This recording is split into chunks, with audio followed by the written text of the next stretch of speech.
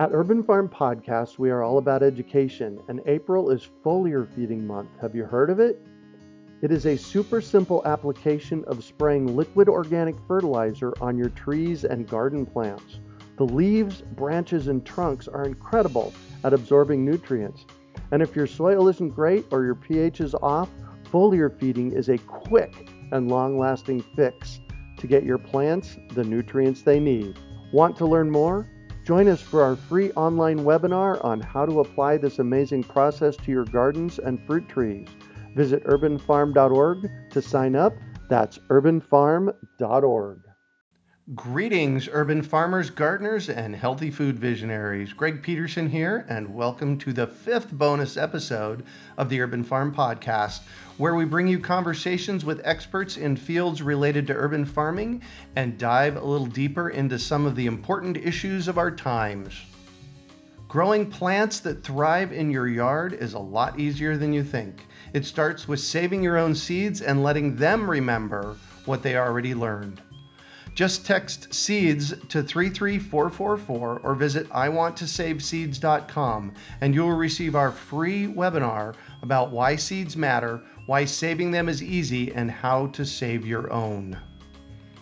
Today in our bonus podcast, we have a familiar voice as we talk with Bill McDorman and answer some more seed class questions.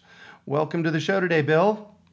Hello, Greg. Hello, everyone. I am so excited to have you. Last month, we had an amazing conversation about seed patenting, which is now available on our podcast. You can go and find it on the podcast as one of our bonus episodes from about 2 weeks ago. And I'll tell you what, Bill, they have been listening like mad. We have over 2,400 listens on that podcast from 2 weeks ago. So that was definitely a topic that, definitely it gives a topic me hope.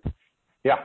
Exactly. I really think it's going to end up being one of the major topics of the next few years in the seed movement, in the organic seed movement. And so, we did some really great in-depth explanations of the definitions of PVP patents, plant variety protection patents, and how they differ from utility patents. And so, if you want to learn a lot in a really short base about this and how it affects your own seed saving, listen to the podcast. Yeah, exactly. Well, tonight, I'm actually really excited. You brought a new player to the game tonight, and I'm really excited to introduce Julia Coffey. She is the president of Seeds Trust, an incredible seed company dedicated to encouraging customers to save seeds and reverse the loss of biodiversity, not only in our backyards, but around the world. She is from Denver. And when she's not measuring out seeds, printing packets, growing tomatoes, hunting down the most resilient and special seed varieties, all of which we can talk about tonight, she likes to take full advantage of the magnificent swath of the Rocky Mountains by hiking, backpacking, climbing, and breathing fresh air. She also likes to sing and is a member of the Colorado Choir. I may have you sing tonight, Julia. An 80s a cappella group, a hip-hop a cappella group, and a rock and roll blues band. She graduated from the University of Colorado Boulder with degrees in linguistics and French, and then lived in France teaching English and learning about local food market economies versus the global industrialized food model. She met Bill McDorman while visiting a permaculture farm in Lyons, Colorado. He was giving a lecture on seeds and seed diversity, and it genuinely changed her life.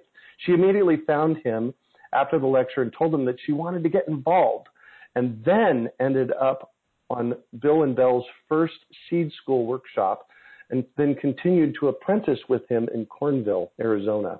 After graduating from seed school, she helped Bill and Bell run Seeds Trust, then bought the business from them in 2011, returning to Denver to provide high-altitude adapted seeds to mountain growers. Well, hello, Julia. How are you?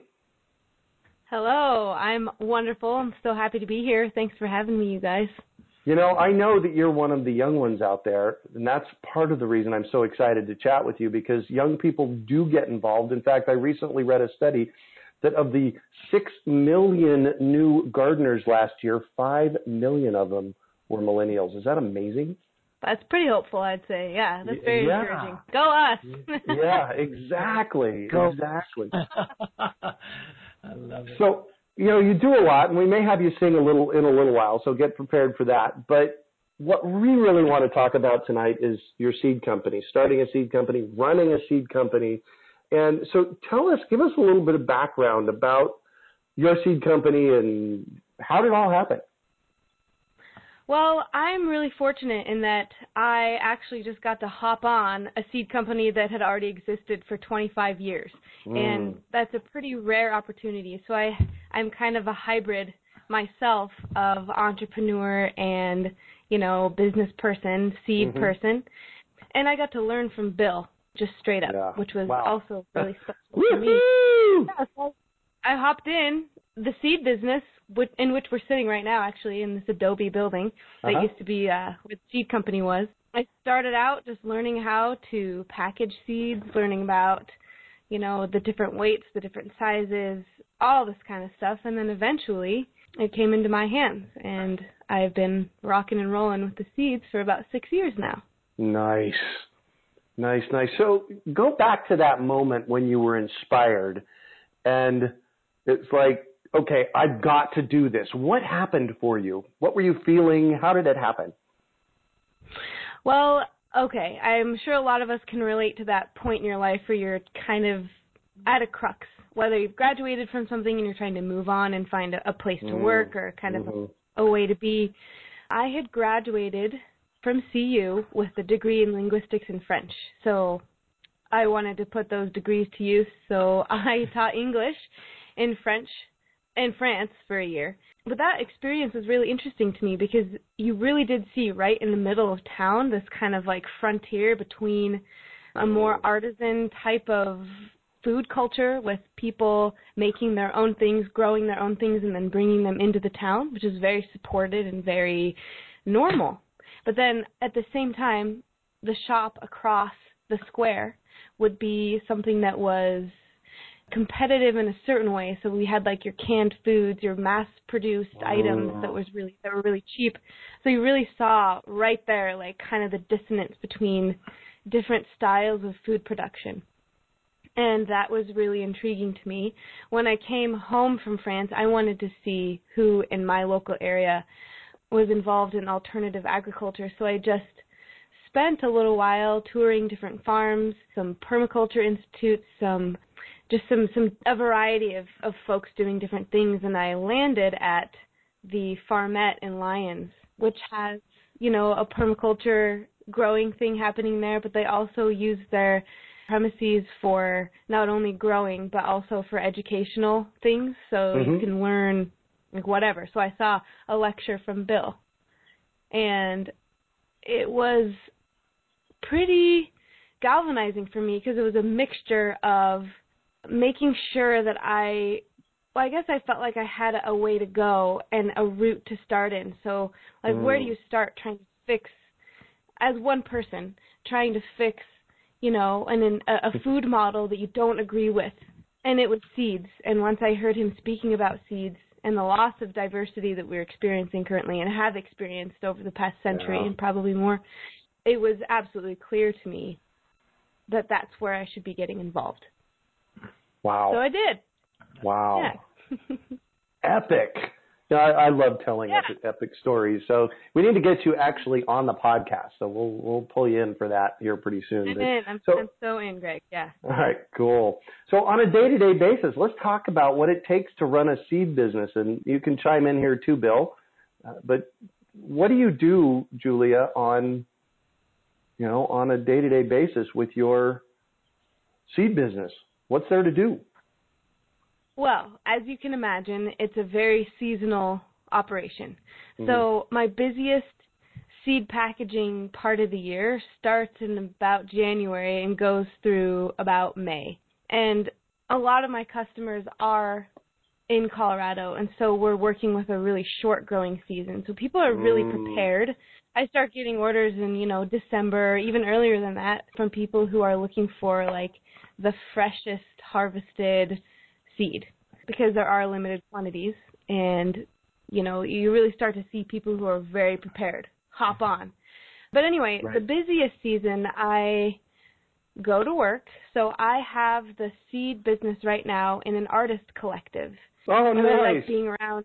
Yeah, I like being around creative energy, and it's just me that's in the seed business. So I like feeling like I have company, and that kind of creative energy really goes well with the vibration of seeds and this kind of potential of creation in life. So I think it vibes well there. But first thing I do is I straight up just print off the orders that came in within, the last night or the last day. Uh-huh. And then I get those all organized, and then I go order by order, and I print off each item one by one. And Bill used to do this differently because Seeds Trust has kind of responded to what I am capable of as one human. And there was a point in time where Bill had like this amazing group of folks all contributing, and so I've kind of scaled it to a size that I can do, Yeah. So I print out packets, and then I go through each order, and then I put the seeds into each packet, seal them up, package them in envelopes to send, and then I take them to the post office, and that's what I do every day. Wow. So the more interesting parts to me are making the connections between growers and the people who buy from me. I really enjoy cultivating the seed network of who has special seed, making sure that I have enough stock of what people want and are continuously asking for. So not to mention the challenge of growing your own. Growing your own, yeah, exactly. Yeah. Exactly. So how do you go about sourcing seeds? Do you have growers that work for you? Sometimes, and I will say that it's in flux. The situation is constantly changing, and those are the little spots where I'm trying to support a more local grower. So I source from places that are in the Rocky Mountains and areas that will respond really well to the region where where Seeds Trust is trying to support. So the challenging situation of growing at elevation and growing at altitude. Right. So the idea is to source regionally from a variety of places, right? So that you keep diversity in your seed supply. But, knowing Bill and Belle and being plugged into the community that has come from seed school has been absolutely indispensable. And Bill spending 25 years of cultivating his own network of seed sources, like that is what got passed on to me, and that was an enormous, valuable resource to benefit from the work that Bill had put in for 25 years. And that was, not insubstantial. Like that's, basically like a lifetime's work, Oh, yeah, no kidding. No kidding. Wow. So if someone wanted to grow seeds for you, now I'm down in the desert. Granted, I'm down in the desert, but I've been harvesting parsley seeds. I probably have a pound or two of parsley seeds here. And loofah seeds, I probably have 3 pounds of loofah seeds.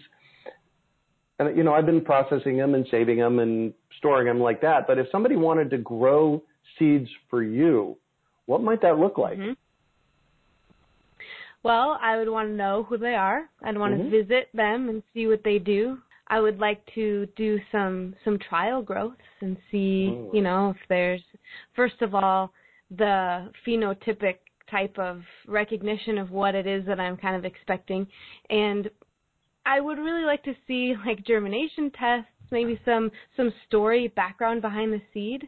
I want it to be special, but I really want to have a connection with the person that that is involved in Seeds Trust as far as a grower. Yeah.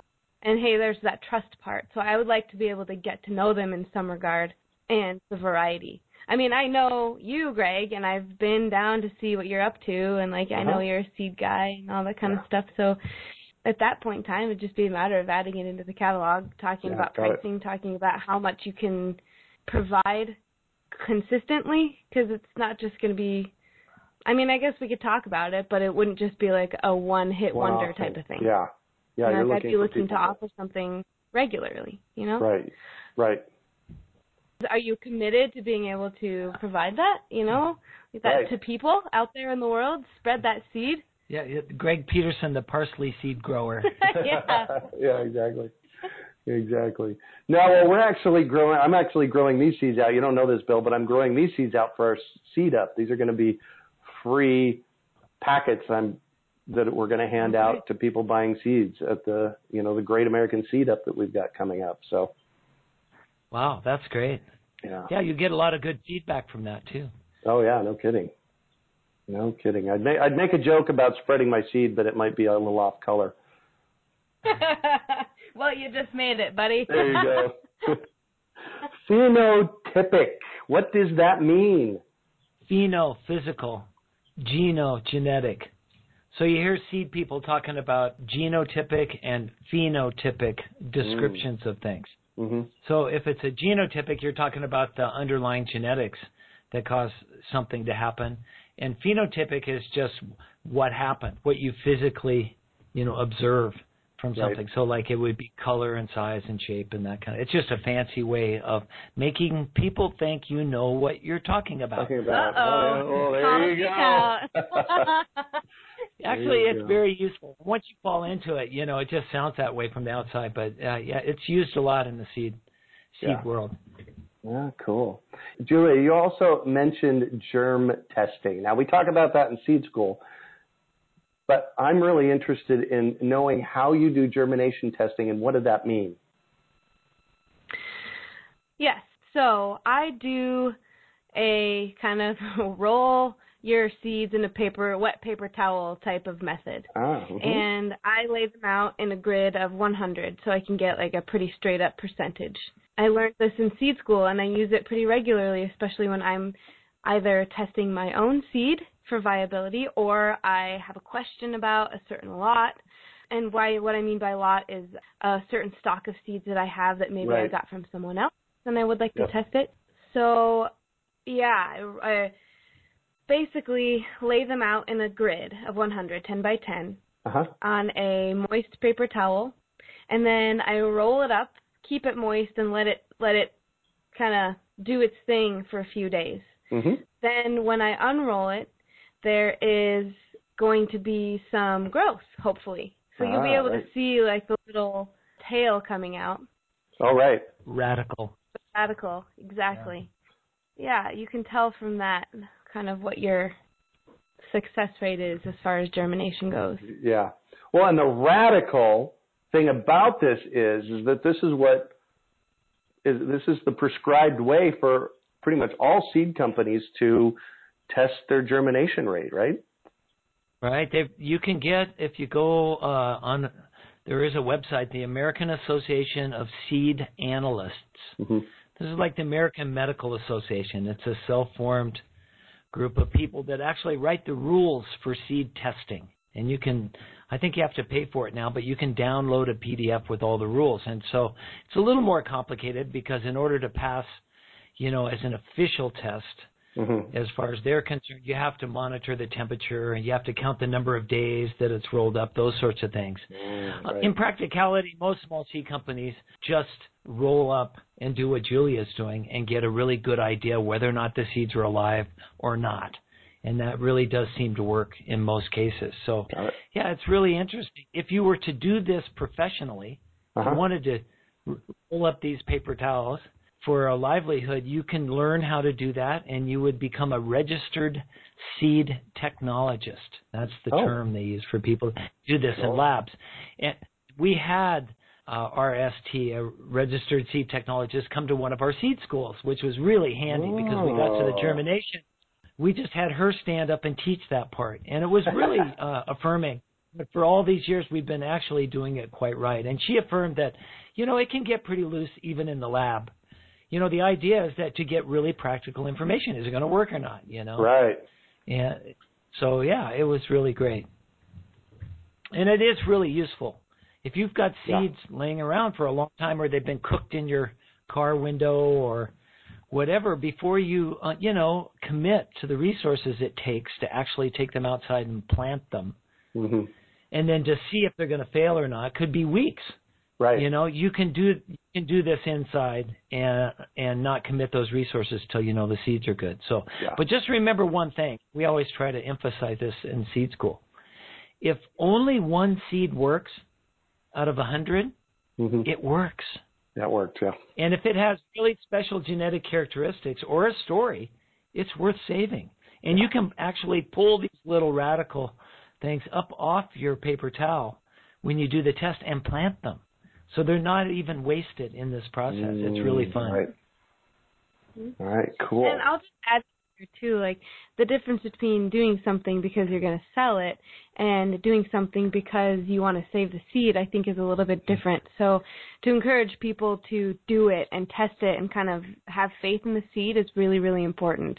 And then there's just another level of making sure that your product is reliable is kind of another discussion. So I'm going to toss both of those out there so that the people who are listening who aren't starting seed companies can take what they want from this and kind of be encouraged to get out there in the garden. And those of you who are going to start a seed company can kind of, you know, listen to this and chew on it for a minute and kind of see what there is to glean from germ testing. Yeah. Yeah. Well, you know, I'm not starting a seed company, and I save seeds pretty much every month here at the Urban Farm. And what I'm doing in a lot of cases here is I just let things go to seed. Like right now I've got lettuce and parsley, and I haven't actually planted parsley here in probably 10 years. And I have a bunch of things, nasturtiums and garlic and onions and things that I just haven't planted. I just let them grow wild in the yard. So that's actually one great way to save seeds. If you're not, you know, don't want to get official about it and start saving seeds, just, you know, let them go to seed and spread them around your yard. Absolutely. You're not a permaculturist trying to start a food forest, are you? Yeah, something like that. Something like that. So, Julia, I have a question for you. So, your best seed story so far yet, Julia? What's your best seed story? Man. I know. You want a minute or two to think about it? I would appreciate that, yeah. Thank you. All right, you. Phil, your best seed story. Well, let me just fill in a little bit for Julia first, is that, you know, if you're sitting out there and you're thinking at all about starting a seed company, think about this. Julia really had no experience around seeds when she made the decision to get involved. And it followed through, and a few years later, you know, after interning, I mean, she put a lot of time and energy into learning, but she ended up, you know, with her own small bioregional seed company. I think maybe that's what the definition of an entrepreneur is. Yeah. She did not know how to do that when she started that path. Right. And so I just want to encourage people about that. If you've ever thought about being in this world, you know, one of the statistics that comes out of seed school is that there may have been 20,000 small regional seed companies or things that were like co-ops or whatever around the globe in, you know, even into the 1970s. And they're almost all gone. I mean, you know, 90% of the varieties that are planted in farmers' fields are gone. They're no longer in the fields. Yeah. So we've seen this huge loss of diversity. And so, Julia, I like to see what Julia did as part of this wave coming back, where every valley, every cultural niche around this beautiful planet had someone like her that was doing this work, finding the seeds, interfacing with the growers, and making sure the people around her gets them. And so I've always been, I mean, let's, you know, be frank, it's a lot of hard work. Yeah. You know, to do this, especially because if you're small, you don't have the economic scale to bring in a lot of money. But it can be a really rewarding, you know, thing that you can make work financially in your life somehow. I mean, there are lots of people that do it. We now have 13 of the graduates from our seed schools that are at the heads of their own small bioregional seed companies. Yeah, 13 and that's pretty astounding. Yeah, that's astounding. So if you have any ideas about doing that, this is the night to ask your questions. You could save yourself a lot of steps because that's what it's a continual journey. I had somebody in my life when I got started, you know, in 1979, Ken Fisher, who had run a small little seed company on 5 acres in Belgrade, Montana. And I wanted to intern with him, and he wouldn't let me because he was old and I was just going to be in the way. I had a ponytail at the time. I was this young radical from the university, you know. But he answered my questions. He helped me immeasurably. And just to see what he had done and on the scale, I knew it was possible to do that. And so you've got that here tonight over this podcast. You've got some people that can answer your questions. So I'll let Julia now tell her story. Well, hold on. I want to stop you because that was a pretty epic seed story right there. Yeah, okay. That can count as my story. Yeah, exactly. This is very difficult. One of the things that came to mind, and it's a little bit of a twist, but it is something that was the coolest to me as far as Seeds Trust kind of becoming my responsibility. I had been packaging with Bill, and I had been seeing the names of these varieties come across, my little packaging desk time after time after time after time, and then you send them out to whoever, like these really pretty dedicated customers who are involved and they ask questions and they come back year after year after year and thank you for the work you're doing. Like when I get an order that comes in and just a little thank you for the work you're doing at the end is really means a lot and great folks. But these seeds and these varieties started to become somewhat like mythical to me because I hadn't had a chance yet to kind of become intimate with them as far as growing them and become acquainted with them. Right.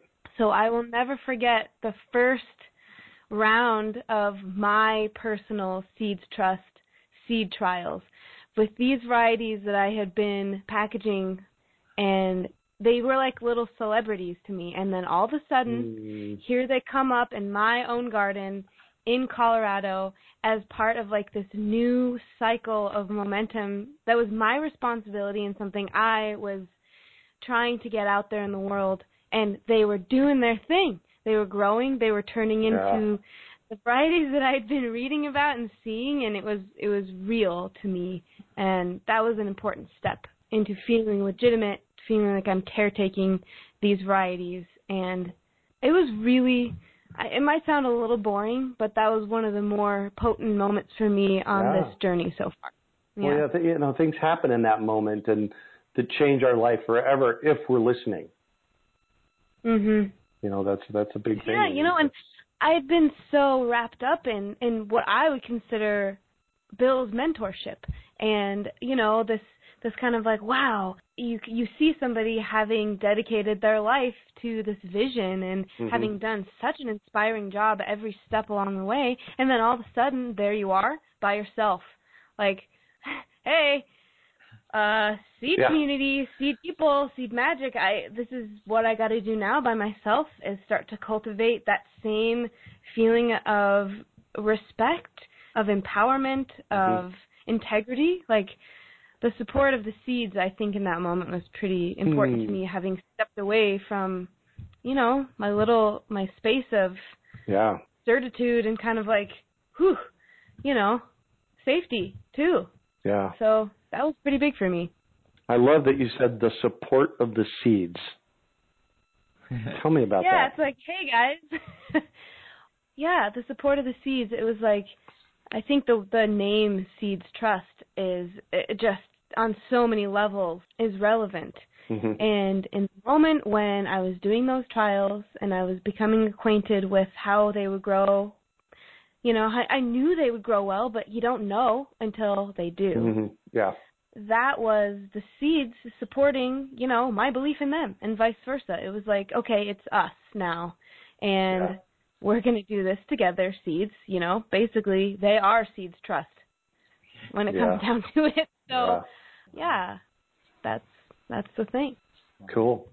So Emily from New Mexico has a question for us. She says, some seed projects may run on seed sales. However, so many seem to rely on grants and donations. What tips, thoughts, challenges, stories can be shared on sustainably maintaining seed projects that rely more on these later funding sources? Well, that's an interesting question. Is she asking about how they would, both sides or more of the grant type of nonprofit situation? What tips, thoughts, and challenges can be shared on sustainably maintaining seed projects that rely on these donations and grants? Excellent question. Well, it's hard. There's an old saying in the nonprofit world that says, if you want to do something and it works financially, it's a business. And if it doesn't, it's a nonprofit. Oh. And so by its very nature. But turn that around. Humans should be visionary enough and challenge what's going on in their own societies enough to invent new kinds of organizations and ideas that aren't going to pay. That there's a rightful place for nonprofits, and maybe someday they will. Yeah. They're usually visionary projects that most people in society don't value enough yet to give the dollars to. Mm-hmm. So that's where I would put a lot of seed projects. And there's still a pretty finite level of people that give money to those sorts of projects that really understand just how important seeds are. Now, the ones that have awakened to that are pretty supportive and pretty consistent. Mm-hmm. Many of those have already found projects that they like to give to year after year after year. So if you're new, you're up against that. But, yeah, it's a really interesting thing. That's why, the two largest seed conservation organizations in the United States, Seed Savers Exchange in Decorah, Iowa, yep, and I would say Native Seed Search in Arizona, both rely substantially, Seed Savers even more, on their seed sales. They would not be there without that support. That the grants and the foundation and the membership and the donations have gone up and down over the years. But that's what sustained them still being there after 30, 35 years. And so just remember that, if you're an entrepreneur, the first question you should ask is, what's already working? And how does that work? Right. I mean, we're challenged to invent a new world. Mm-hmm. And we need to do that. But when you're first starting out, you don't have the time, energy, or money to invent a completely new world. So maybe it's a good idea to copy those things that are working around you. And yeah. I've always been a big advocate of having some seed sales. When we deal with seed schools in Native American communities, something I learned early on is that I don't even talk about sales. Seeds are not sellable. They're living beings. As Lee from Hopi says, they're our children. Their spirit, their story, their culture, they're us. And so we can't sell them. And I understand that. However, most of the seeds that are procured in the United States are done so by consumers. They're human beings that have been trained to think totally differently. They don't know how to get things unless they buy them. They don't know how to value things. It's just how it is. Yeah. So if diversity is important to you and getting seeds out to a large number of people in the public, right now sales is how it's done. Yeah. By and large, even by large seed conservation organizations that are nonprofits. So yeah, so you kind of adapt to the systems that exist. If you have a vision and it can use those channels to kind of disperse itself, then I think that is being resilient in and of itself. Yeah. I've got a really awesome individual in my life who I'm starting to create new visions with as far as Seeds Trust goes. And a lot of things we've been talking about recently is, okay, well, hey, if we do a new project, are we going to be for profit or, not? Yeah. And it's been really interesting because her skill set is grant writing, right? She knows that world. So we're like, okay, well, hey, that might be a strength. And I'm like, well, I can learn. I'll learn. But, that's not my skill set at all. And we came to this kind of spot in the middle where, well, we'd really like to be a social enterprise, right? So that's a business whose DNA is to make a difference. Mm-hmm. So a lot of times when you're a business, it's like, oh, yeah, you're for profit, blah, blah, blah. Well, yeah, and that should be, something that you have a living, right? Wow, I do something I believe in and makes the world a better place and is trying to help, that's pretty cool.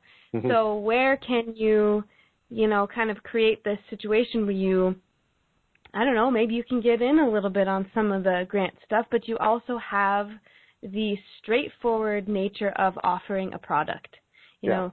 So we kind of getting into that, economic space that sometimes, might not feel like it has much spirit, but then again, we're talking about the systems in which we kind of exist.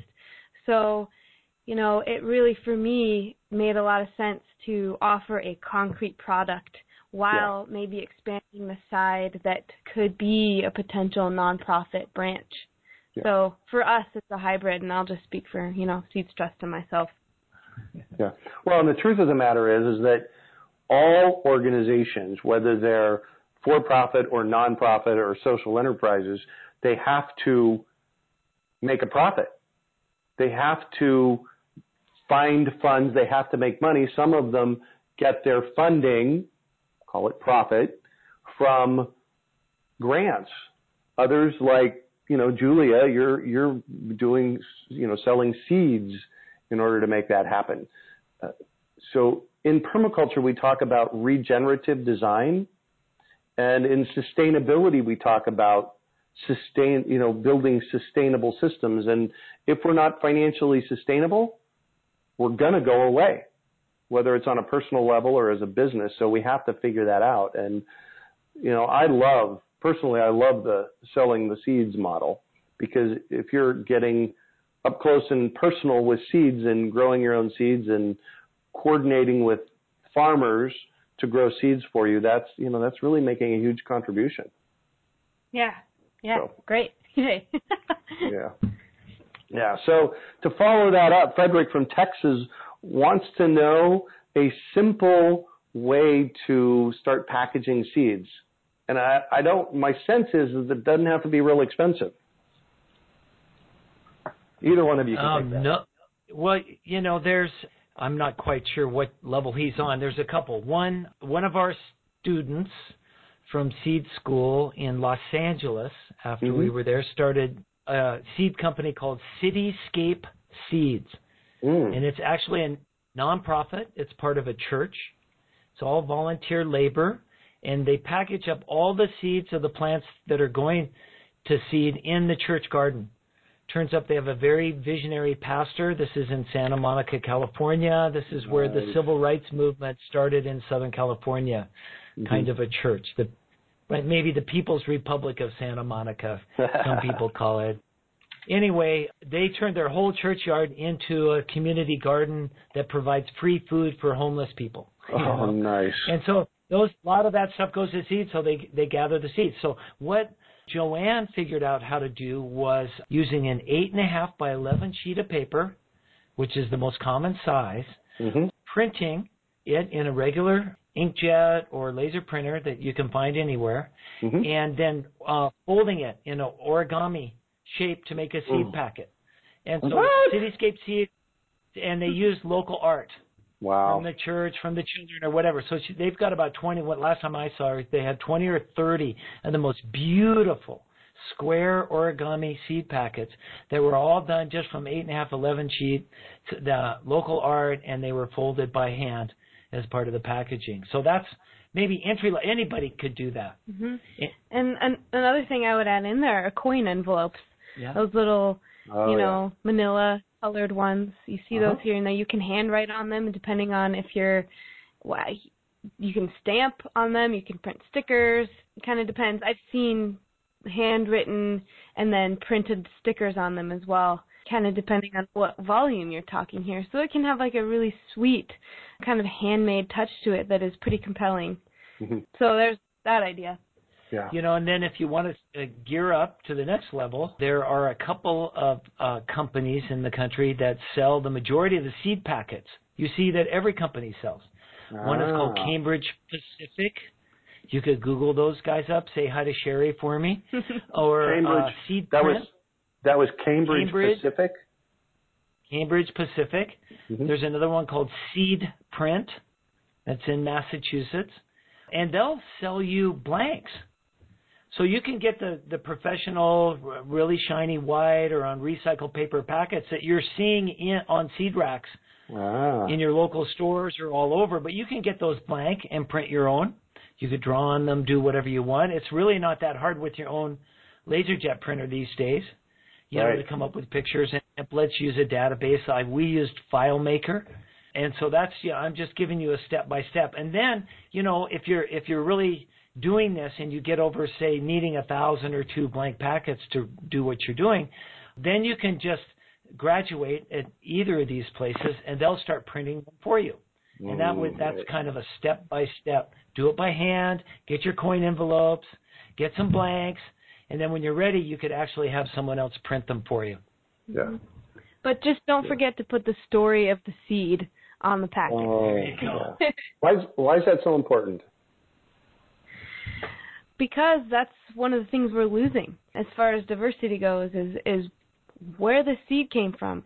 Why did somebody choose this seed? How did it come to exist? What's special about it? Like, who was observing, whatever was going on that day? What was the accident that made this seed possible, this variety?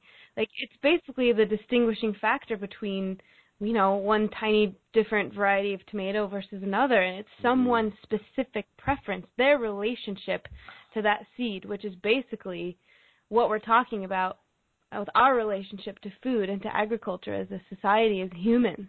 So we have to honor that connection between humanity and the seed. Wow. Nice. Yeah. Nice. So before, I have several other questions for you before we transition over to that. I have a question from Felicia here, a little bit off topic, but maybe not so off topic. She says, hello, are the same techniques used for saving vegetable seed crops to be used for saving fruit tree seeds?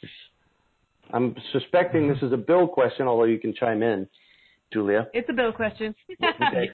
Biologically, it's the same thing, but there's one major difference. Most of the fruit trees, I don't know what she's referring to, but so many of the fruit trees that we have planted now are hybrids. So they were created from crosses, sometimes accidentally. Yeah. What do they say? All of the Hass avocados that are sold in the United States came originally from one tree. Yeah. And they were just cloned. And that's not unusual among, some of the others, pink lady apples, all these other things. So if you save seeds from that, you're not going to get pink ladies. Right. You're going to get some combination of the parents of the tree, the grandparents in a sense of this process that produced that pink lady. And so you could eventually select out, as you can with all hybrid, downstream and get back to that apple. But that's where the difference comes between vegetables and fruit trees, is that how many years does it take before an apple tree grows up and actually gives you fruit again? So you're into an 80-year process to dehybridize and stabilize that line, and that's why no one does it. That's why they just keep using scions and clones. Yeah. Whereas with vegetables, in 8 seasons, you could dehybridize your vegetable no matter what it is. And so that's probably the biggest difference. Yeah, well, and I have a statement/question for you, Bill, about that, because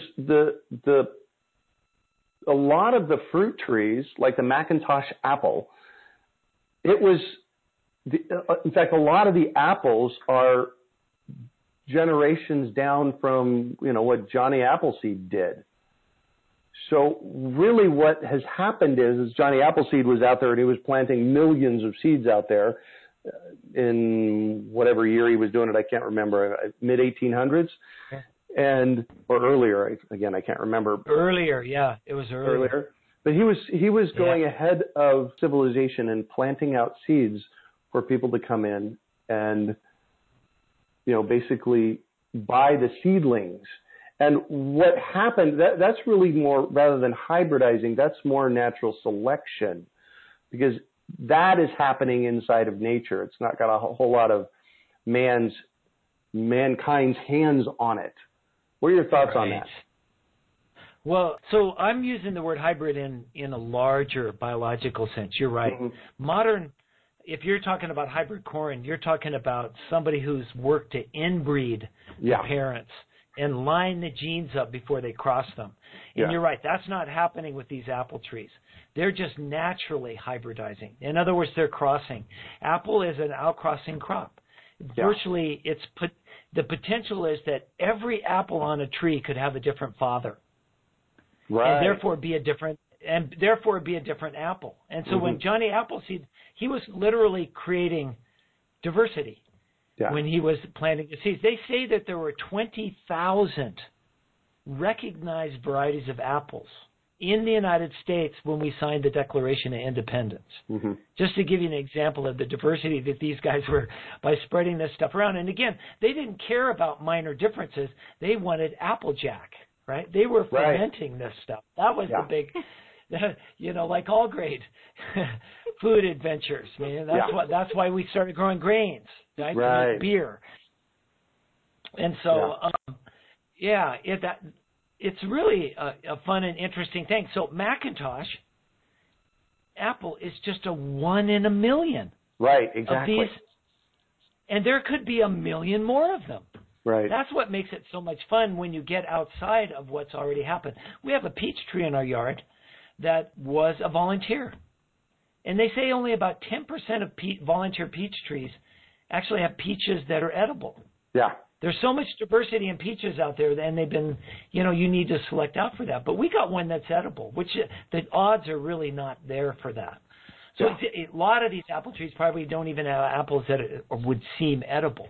Right. But you could, and just to answer her question, you could dehybridize that and save the seeds and plant them year after year and get somewhat the same thing. But it would take you a long, long time to do that.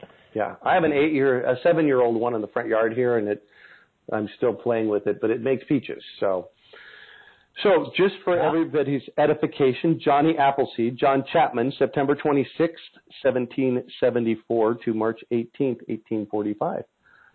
That's when he lived. He was an American pioneer nurseryman who introduced apple trees to a large part of Pennsylvania, Ontario, Ohio, Indiana, and Illinois, as well as West Virginia.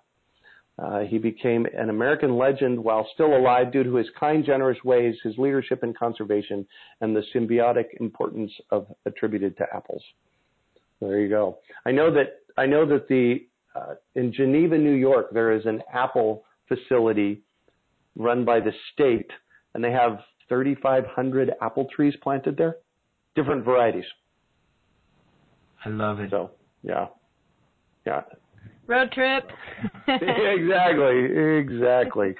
So, well, you think about the largest collection of genetic diversity in fruit trees in the world is outside of St. Petersburg in Russia, that was collected by Nikolai Vavilov, one of the original botanists. And it was almost bulldozed the other day. This has been several years ago. Wow. After the fall of the Soviet Union, the funding for keeping this live gene bank, again, the largest collection of fruit trees in European history, in one place, and a developer bought it and was going to build condos.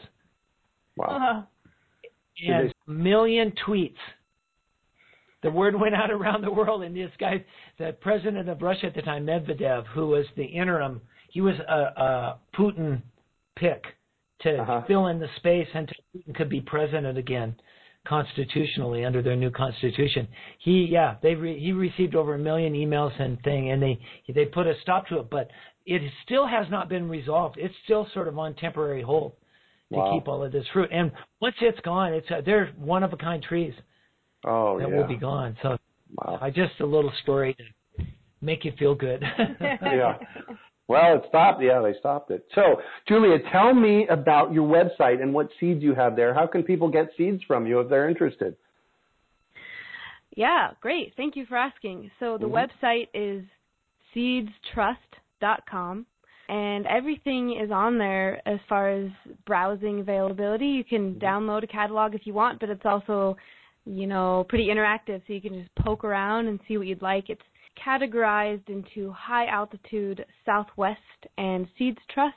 So there, over the years, have been these little projects to kind of even further specify and regionalize different varieties. So Bill and Belle worked a long time on providing seeds that would thrive in the long desert season and kind of the extremes. And at the same time, his work in Idaho was with seeds that were high altitude adapted, really short season. And then you've got those seeds that are kind of the champs, like the all-stars that will pretty much do their justice all over. So depending on, what's most appropriate for you, you can poke around there.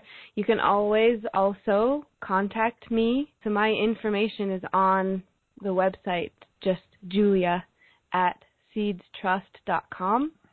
Phone calls, emails, whatever you need to ask questions. that are not provided on there. But there's also a wealth of information on the website, thanks to Bill, because I also, even though I gave the website a facelift in the years since I bought it from Bill, the information available on the website is really unique and really special. So take a minute and look around. There's really, you can go pretty in-depth with a lot of this stuff as far as saving seeds, scientific questions about their names, questions about the definitions of certain things, whether you're confused about what open pollinated means or what a hybrid is. That's all there at your disposal. So, you know, there's a lot of really, really good tools. So take a peek. Cool. That's plural, seeds, SEEDS-TRUST.com, seedstrust.com. Yep. Thanks, Greg. Cool. Absolutely. So, Bill, we do our online Seed School online. You can find out more information about that at seedschoolonline.com. But you have some other events coming up around seed saving teacher. There's a seed teacher training. Why don't you tell us about those? Yes. If you're ready to go to the second level in this whole, what I like to call lovingly now, a movement. I think Carol Deppe said that. If we're a movement, we need songs. Well, I'm going to stop you there real quick. Hold on. I'm going to stop you. The first level would be taking Seed School online, right? That's the first level, right? Yeah. Learning how to save your own seeds, and however you can do it, yes, taking Seed School online. Second level for us now is Seed School teacher training. So we realized that we're not going to be able to take the time, even though we've had over 1,000 graduates now of our Seed School programs. This will be our third Seed School teacher training. And so you will join about 40 others that have gone through this program. If you come to Denver, Colorado, October 1st through the 6th, we're going to be at the Posner Center there. Friends of Inca Farm is helping to sponsor us. Sherry Manning, thank you, Sherry. And the great people that we have out there. This class is going to sell out, and it is being populated by superstars. These people are extension agents. They're university people. It's just going to be an incredible symbiosis of energy. Like, you know, I'm looking forward to it because this is where the future is being created. Every Seed School teacher training, we have new methods and new ways of approaching the subject come out from the students themselves. And the course is about half of reinforcing the principles that we've learned that are most important to change people's lives when they come through Seed School. So you'll get all that download again. You'll get Seed School online, actually. Yeah, I was going to say. Before you come to Seed School teacher training as a reminder of all of those. And then about half of it is how to present it. And so you'll have real-time practice all the way through and critique through the whole week. So by the time you leave, you feel really comfortable.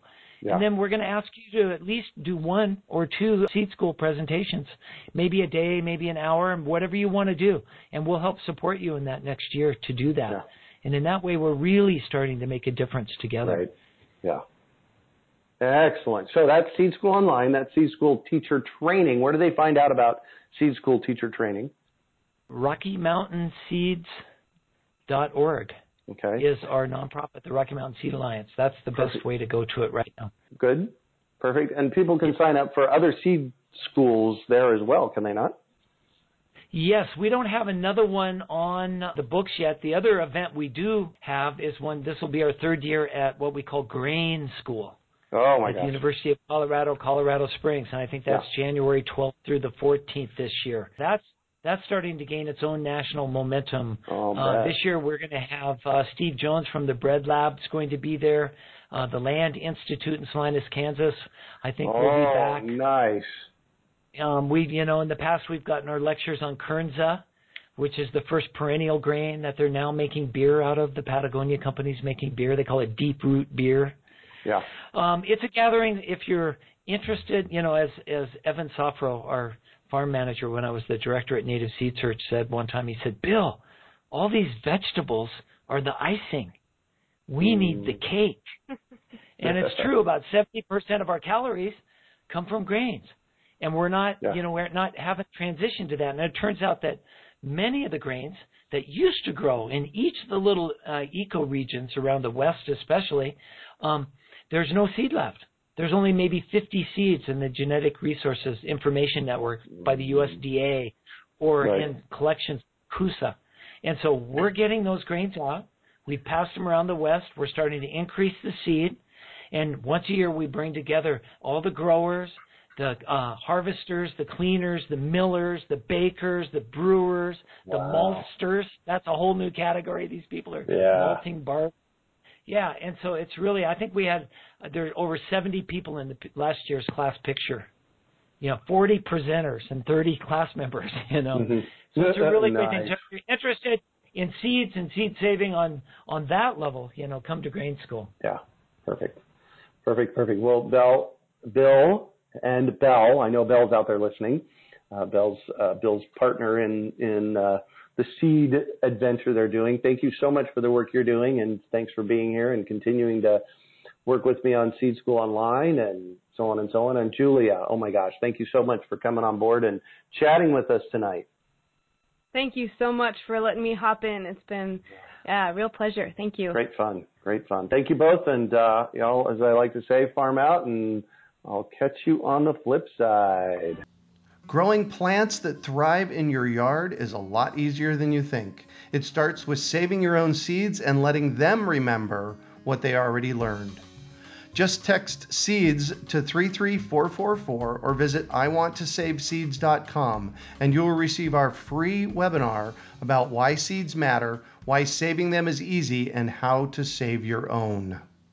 We hope you enjoyed today's episode of the Urban Farm Podcast. Remember to listen 3 days a week for tips, advice, and resources to help you on your journey with urban farming. You can find us on the web at urbanfarm.org or send us an email to podcast@urbanfarm.org. In the words of Vincent van Gogh, great things are done by a series of small things brought together. Be encouraged that with each lesson learned and skill developed, you are one step closer in the direction of your dreams. One of the first things that many of us learn when we start to garden is how to water and fertilize the soil. But there is an exception to this rule, and it's called foliar feeding. You should foliar feed or water the leaves of your plant with liquid fertilizer when you want certain nutrients to be absorbed better. Not only are the leaves great at uptaking liquid fertilizer, if your soil isn't very good or your pH is off, foliar feeding can help your veggies and fruit trees quickly get the nutrients they need to thrive. If you're ready to start foliar feeding for maximum growth, yields, and quality, head on over to urbanfarm.org/feed-the-leaves to see our selection of foliar feeding products. That's urbanfarm.org/feed-the-leaves.